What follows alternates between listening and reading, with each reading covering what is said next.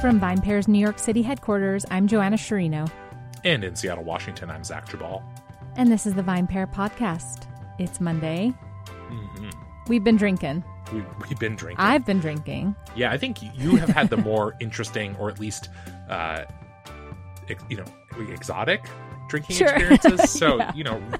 regale us, Joanna, with your tales of drinking. Cocktails I assume you mixed with snow? Oh, ice? Yeah. No snow yet. No snow yet up in the Yukon, but lots of daylight. I think we had about 20 hours of daylight at this time of year, which must be so. Is it just disorienting? It's so cool actually for it to be 10:30 at night and for it to be sunny and still light out. But I think I understand it takes some adjusting from the people who live there. Did Mac sleep okay? I feel like that would be my big concern. Yeah, Mac did sleep okay. We kept him in a pretty dark room. Gotcha. But he did well. But yeah, so drinking some good stuff. While we were in Whitehorse, we went to Yukon Brewing, which I think was the first craft brewery in the city there. And there have since been, others that have opened up, but I think I want to say they opened up in the, early 2000s. 1995 is a year that's kind of ringing in my head right now. I'll check that out. So that was really neat. It's a brewery that also more recently opened up a distillery called Got Two Brewers, and that's just it's bourbon, it's whiskey, and it's just incredibly popular. I think it's the only distillery there. It's incredibly popular. They sell for I think they're 105 Canadian. Wow. Yeah, so pretty expensive. They do very limited runs, and they're very popular there. So that was really fun. When we drove to Skagway, Alaska, which was about 2 hours from Whitehorse, which was really neat because I've never been to Alaska. And I had a spruce tip ale, which I guess is a popular style in Southeast Alaska, which is what I was told. And that was really good. I also had a very delicious Caesar in Whitehorse that I don't usually, can't say I've had many Caesars in my life, that had an oyster on top, which was very delicious. And then, yeah, as I mentioned on Friday, we did a little cocktailing while we were there. We made some gimlets, some martinis, and then I made a batch of whiskey sours using this product, like a miraculous foamer in place of egg whites. Okay. And if you've ever used any kind of egg white substitution, this one was called Miss Better's Bitters Miraculous Foamer, and it was really great. Oh, cool. Yeah, when I make whiskey, or when I've made whiskey sours in the past, I just omit the egg white. Oh, okay. But this is a cool product, so I would definitely use it again. Interesting. Those are some of the highlights. Cool. Yeah. What about you? What have you been drinking? Well, I got the very unexpected opportunity to have wine with Keith Beavers in person. Oh, yes. Keith was Washington Wine.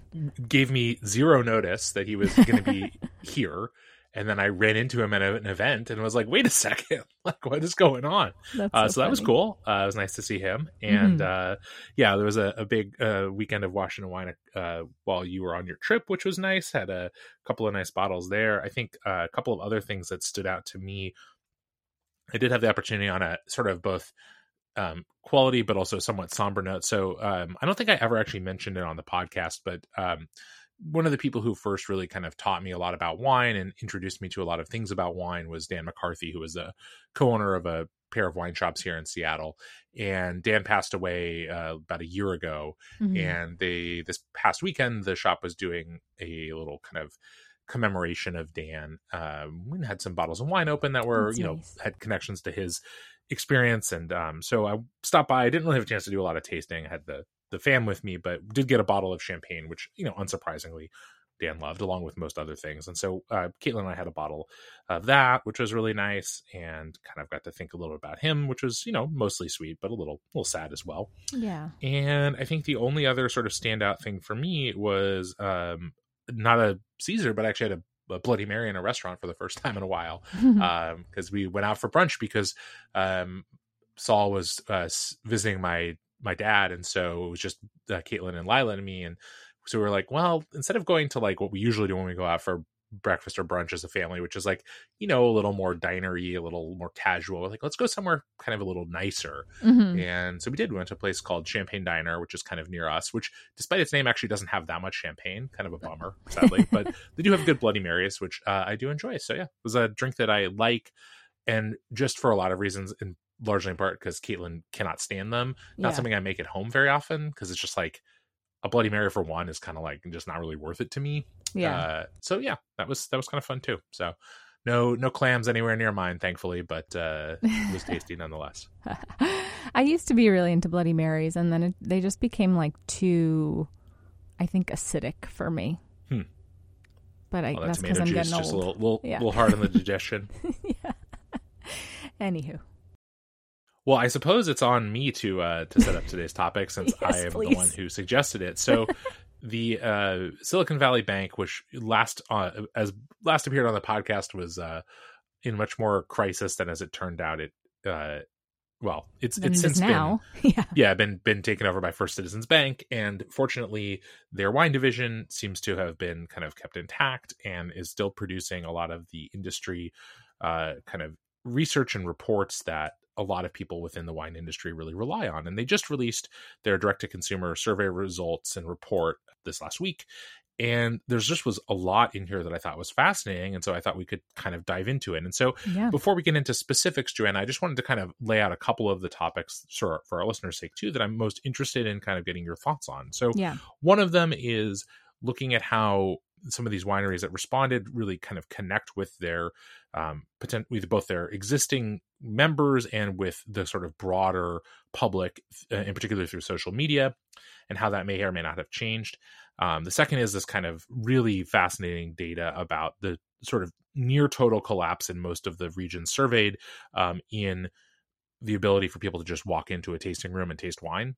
Basically the conversion in many cases to an exclusively by reservation setup, and what that might mean. And then the last piece is kind of along with that, the just, ever increasing cost of tastings in the winery, and how that is such a big, again, that and between that and direct to consumer sales, the sort of profit model for a lot of these wineries has really changed dramatically over the last 5 or 10 years, accelerated of course by COVID, but I think, even starting before that. So I don't know, was anything else in here that really jumped out to you before we get into some of these specifics?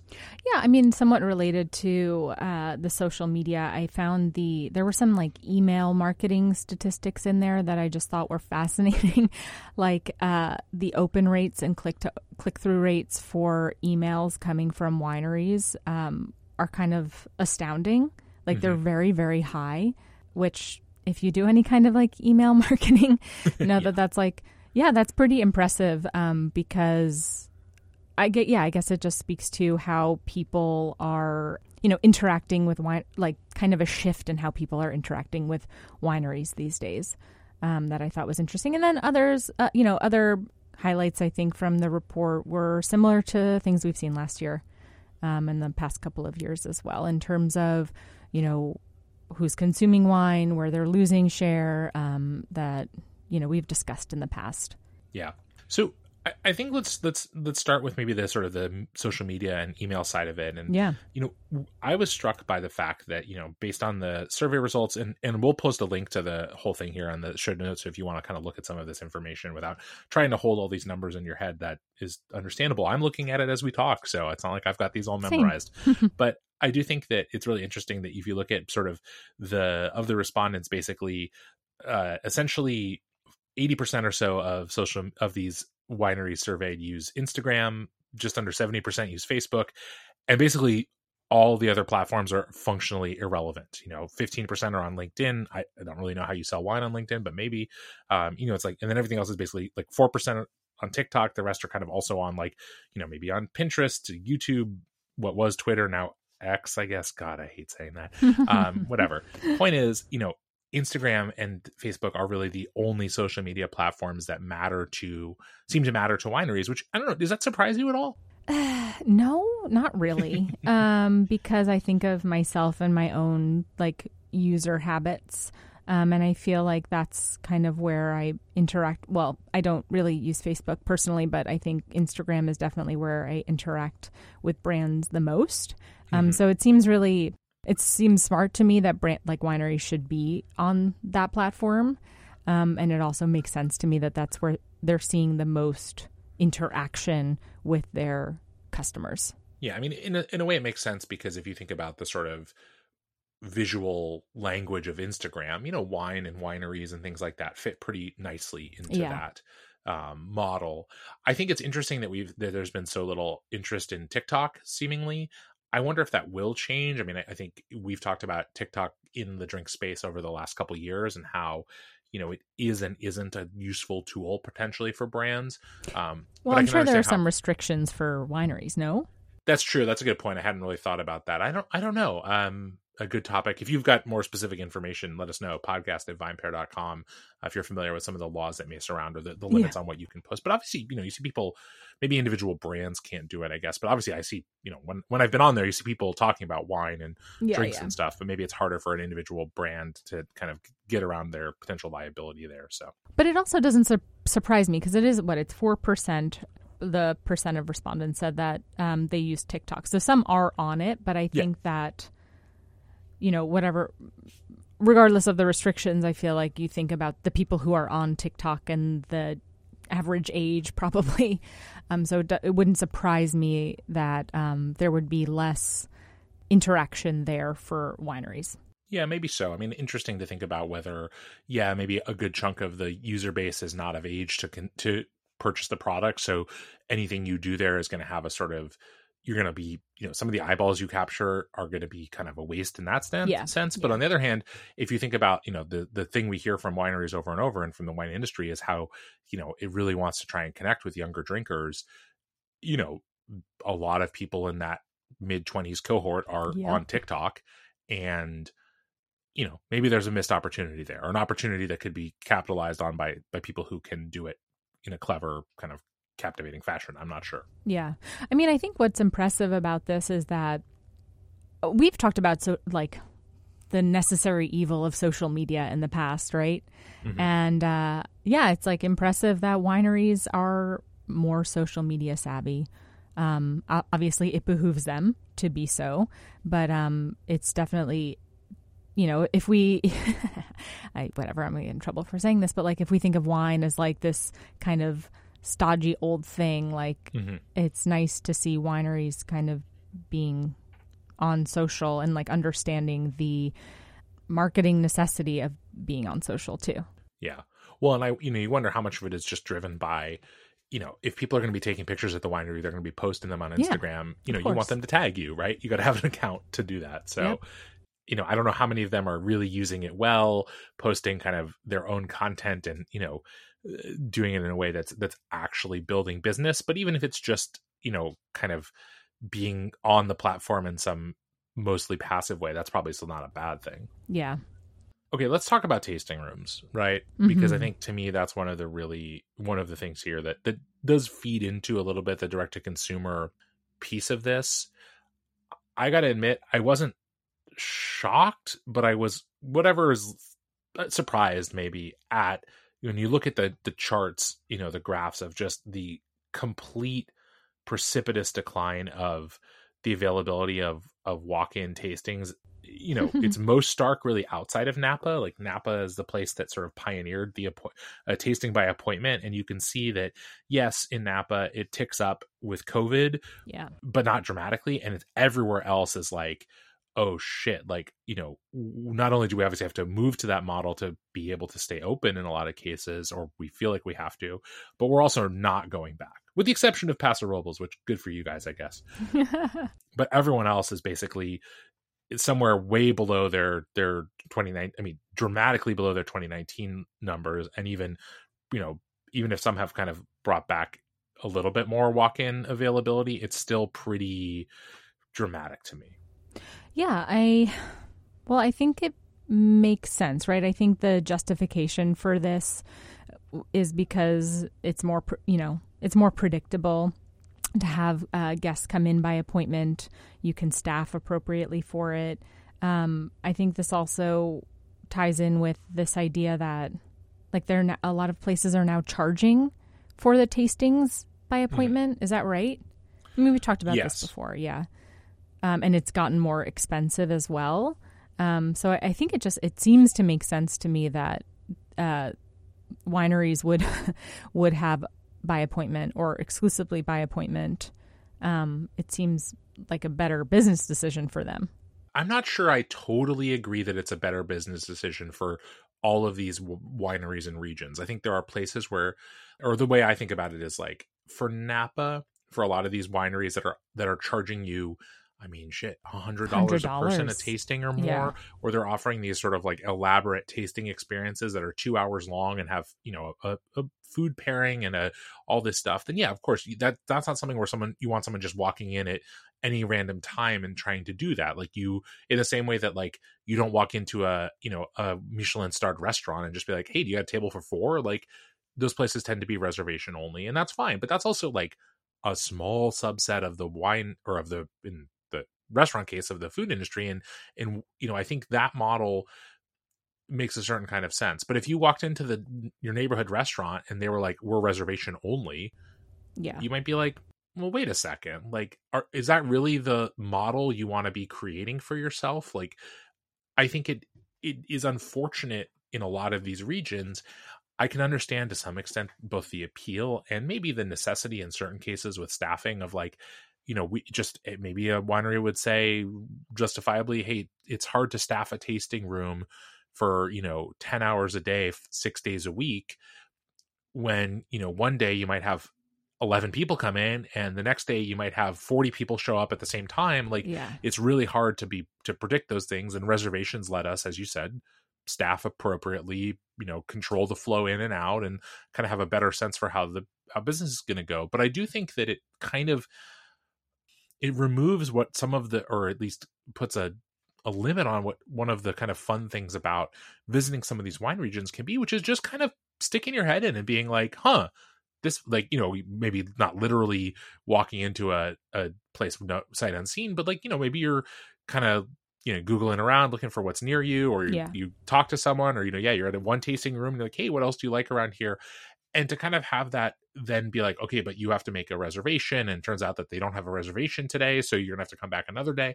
Like, I do think there is a missed opportunity in some of these regions or some of these wineries in particular, to like be a little more flexible and to like not miss out on someone walking in, because you never know when that person who pops in and is like, you know, we were, you know, a half a mile down the road and they said this place was kind of cool and here we are, and all of a sudden, okay, great, we love it, we're going to buy a case of wine, or we're going to join the wine club or whatever. Like those kinds of things are, you know, you miss out on those, I think, when you kind of put yourself more in the like Napa fine dining model.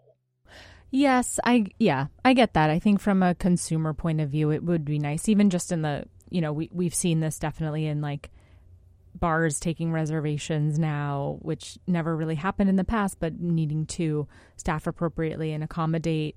And I think also with the fact that staffing is harder now, and finding staff members and retaining staff members is really hard, being able to predict a little bit better what kind of crowd you're dealing with, I think makes sense. But I do think from the consumer side of things, it is a little annoying that you wouldn't be able to just walk in like that, which is why I think having both seems to make a lot of sense. Sure. But yeah, I can also see, and it's also an opportunity that they might be missing if people couldn't just walk in. I have to say, though, with the restaurants that say that they take walk-ins and then you try to walk in, they can't take you, is also kind of annoying. Yeah. Well, I mean, I think there's like this thing where it's like, you know, I don't ever begrudge a restaurant for being fully booked. Like, good for you. If you have that much demand, then you have that much demand. I think where it's frustrating with some of these cases is like, I think a lot of these wineries that are at least pushing people towards a reservation model, if it's not the only thing they do, is like, they're just candidly like not that in demand.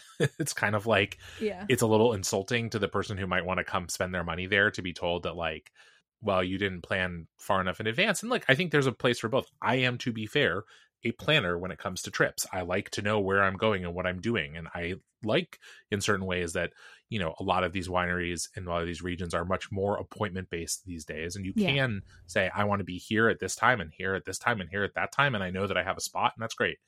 But I also think there are people whose visit to wine country, they want it to feel more organic, more spontaneous. Yeah. And so telling them that they kind of have to put it in that model, you know, I'm not saying that the people are like, well, then fuck it, I'm never going to a winery again. I just think that some people are, you know, it's good if you can meet both needs, I guess, is maybe the best way to put it.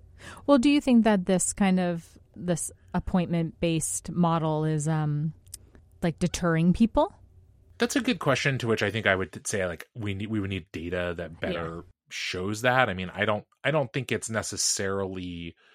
I think the thing that's deterring people, if there's something is deterring people, is just the increased cost of it. Yeah. And the reservation sometimes acts as a sort of, it allows you to charge more. It gives the sort of veneer of a more polished experience, whether or not it is. I mean, I have been to places that demand reservations, and you get there and it's like, the person's like, oh yeah, okay, here, let me, you know, they're not like, you know, it's one thing when you envision it in the way that it is sometimes executed in some of these wineries, where it's like, yeah, they've got your thing set up and your little name card is down on the table, and they, right this way, please, you know, whatever. I don't necessarily feel that I need to pay for that, but I understand that for some people that is the experience they want. And to me, where the reservation system is particularly off-putting is when, like, it is functionally the same exact experience you'd have walking in the door with no notice, but you're paying now for the privilege of having said you were going to walk in the door in a 15-minute time window. Yeah. And I find unfortunate. And I think it's an unfortunate thing with,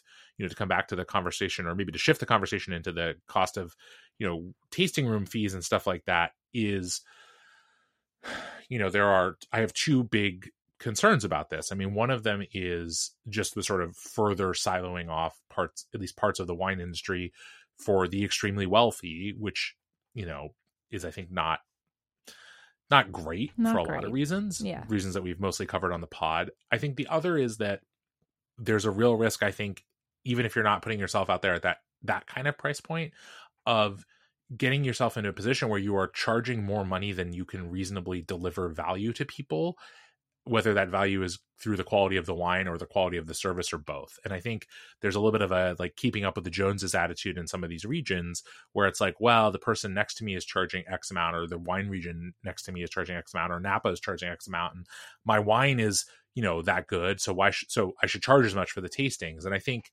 it is a sort of, it strikes me as not understanding.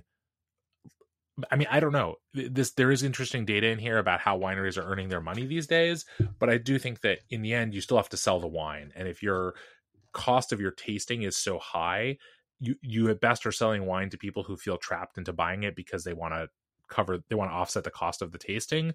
But I think it's a hard way to build regular customers. Wait, what do you mean by that?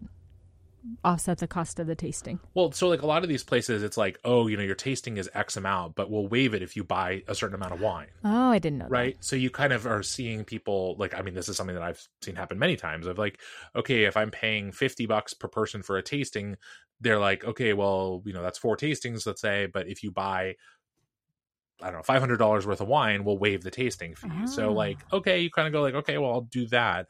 And it's kind of it's a model that sort of works, but in a way, I think you create a certain amount of resentment through that model. Yeah.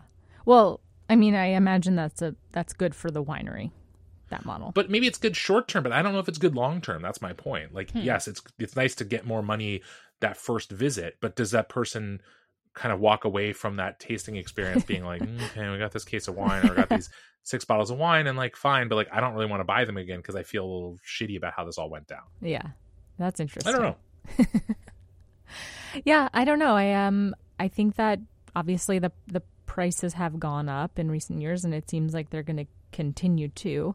And we ran an article on the site about this and about Napa specifically, and how, as you mentioned, like, the prices and the costs in Napa are like the highest of all the regions I think that they've explored. And, you know, I'm interested to see what that will mean for Napa in the future, and also what that will mean for these other regions as destinations for people looking to have these experiences. Yeah. And I think the last piece of this that I want to talk about, because it's kind of to me, one of the really interesting things here that we are learning through these kind of surveys is again, the wineries that responded to this. So it's obviously to some extent a self-selecting group, which probably have had mostly positive DTC experiences to share. I was wondering that too. For these wineries that did respond, over 2/3 of their sales are coming via direct to consumer sales.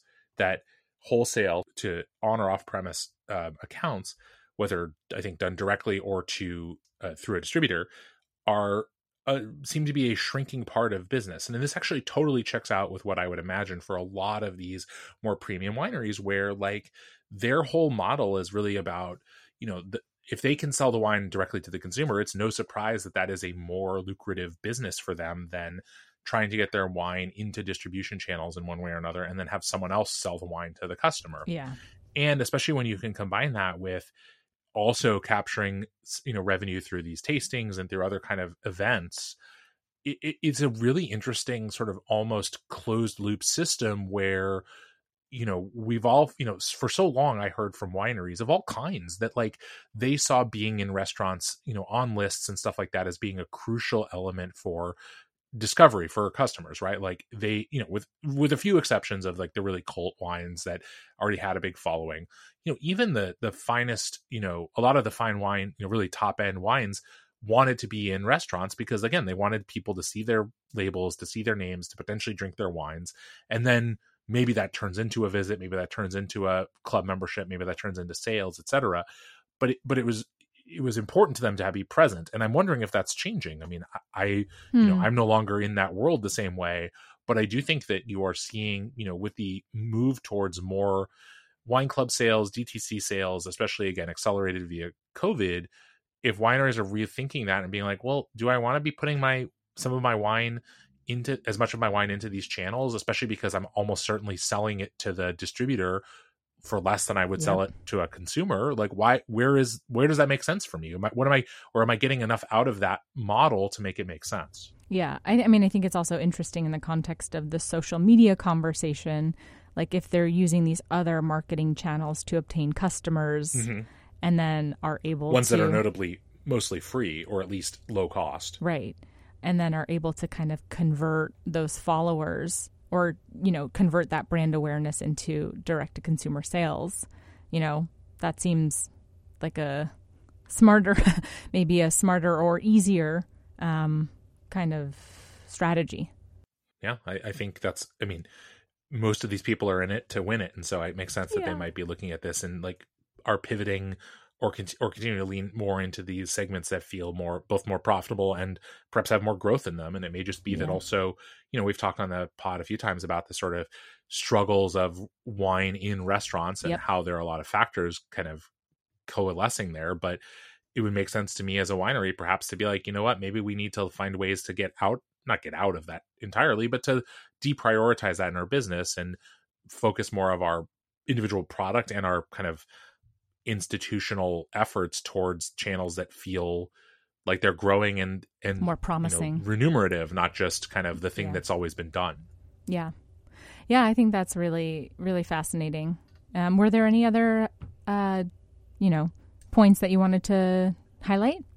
I mean, I think, we've kind of touched on a lot of this, but I do think there's some interesting information here about sort of wine clubs and how, kind of important they've become to most wineries and kind of how, there's a lot of data in here about kind of like shipping and stuff like that. I don't think it's necessarily worth talking about. It's more like, hey, if you're a listener and you're interested in this, go check out the report, take a look at some of this information, in terms of kind of like how these different producers are really kind of looking at wine clubs and how to kind of really, deliver value and also kind of what it means, what their customers are looking for out of club memberships. And I think the last piece of this here that's just interesting to me, that's just a little factoid, but fascinating, is that kind of if you look at the survey data from across the timeline, you see higher like individual purchasing for like tasting rooms in wine regions versus sort of like urban areas. I think about that a lot here in in the Seattle area, because you have a lot of wineries that are, a lot of the either full production wineries or the tasting rooms are themselves not in and amongst the vines. And it makes total sense to me, but it's kind of funny still to think about how like that whole milieu is just way more appealing to people and makes them more willing to kind of open the pocketbook. Not that they still buy wine in these urban tasting rooms and stuff like that, but it's just they spend less. Yeah. I mean, that makes a ton of sense to me. Yeah. I didn't say it was shocking results, but just interesting to see what I would have kind of guessed borne out by the data. Yeah. Well, if you have any thoughts about this survey, or any thoughts about how wineries approach selling wine these days, we'd love to hear them. podcast@vinepair.com. Otherwise, Zach, I will talk to you Friday. Sounds great. Thanks so much for listening to the VinePair Podcast, the flagship podcast of the VinePair Podcast Network. If you love listening to this show, or even if you don't, but I really hope that you do, as much as we really do love making it, then please drop us a review or a rating wherever it is that you get your podcast, whether that be iTunes, Spotify, Stitcher, anywhere. If you are listening to this on a device right now through an app, however you got this audio, please drop a review. It really helps everyone else discover the show. And now for some totally awesome credits. So, the VinePair Podcast is recorded in our New York City headquarters and in Seattle, Washington, in Zach Geballe's basement. It is recorded by Zach, mastered, and produced by Zach. He loves all the credit. Keep giving it to him. Drop his name in the reviews. He's going to love hearing how much you love him. It is also recorded in New York City by our tastings director, Keith Beavers, who is the managing director of the entire VinePair Podcast Network. I'd also love to give a shout out to our editor-in-chief, Joanna Sherino, who joins us on every single podcast as our third and most important host. Thank you as well to the entire VinePair staff and everyone who's been involved in making VinePair as special as it's become. Thanks again for listening, and we'll see you next week.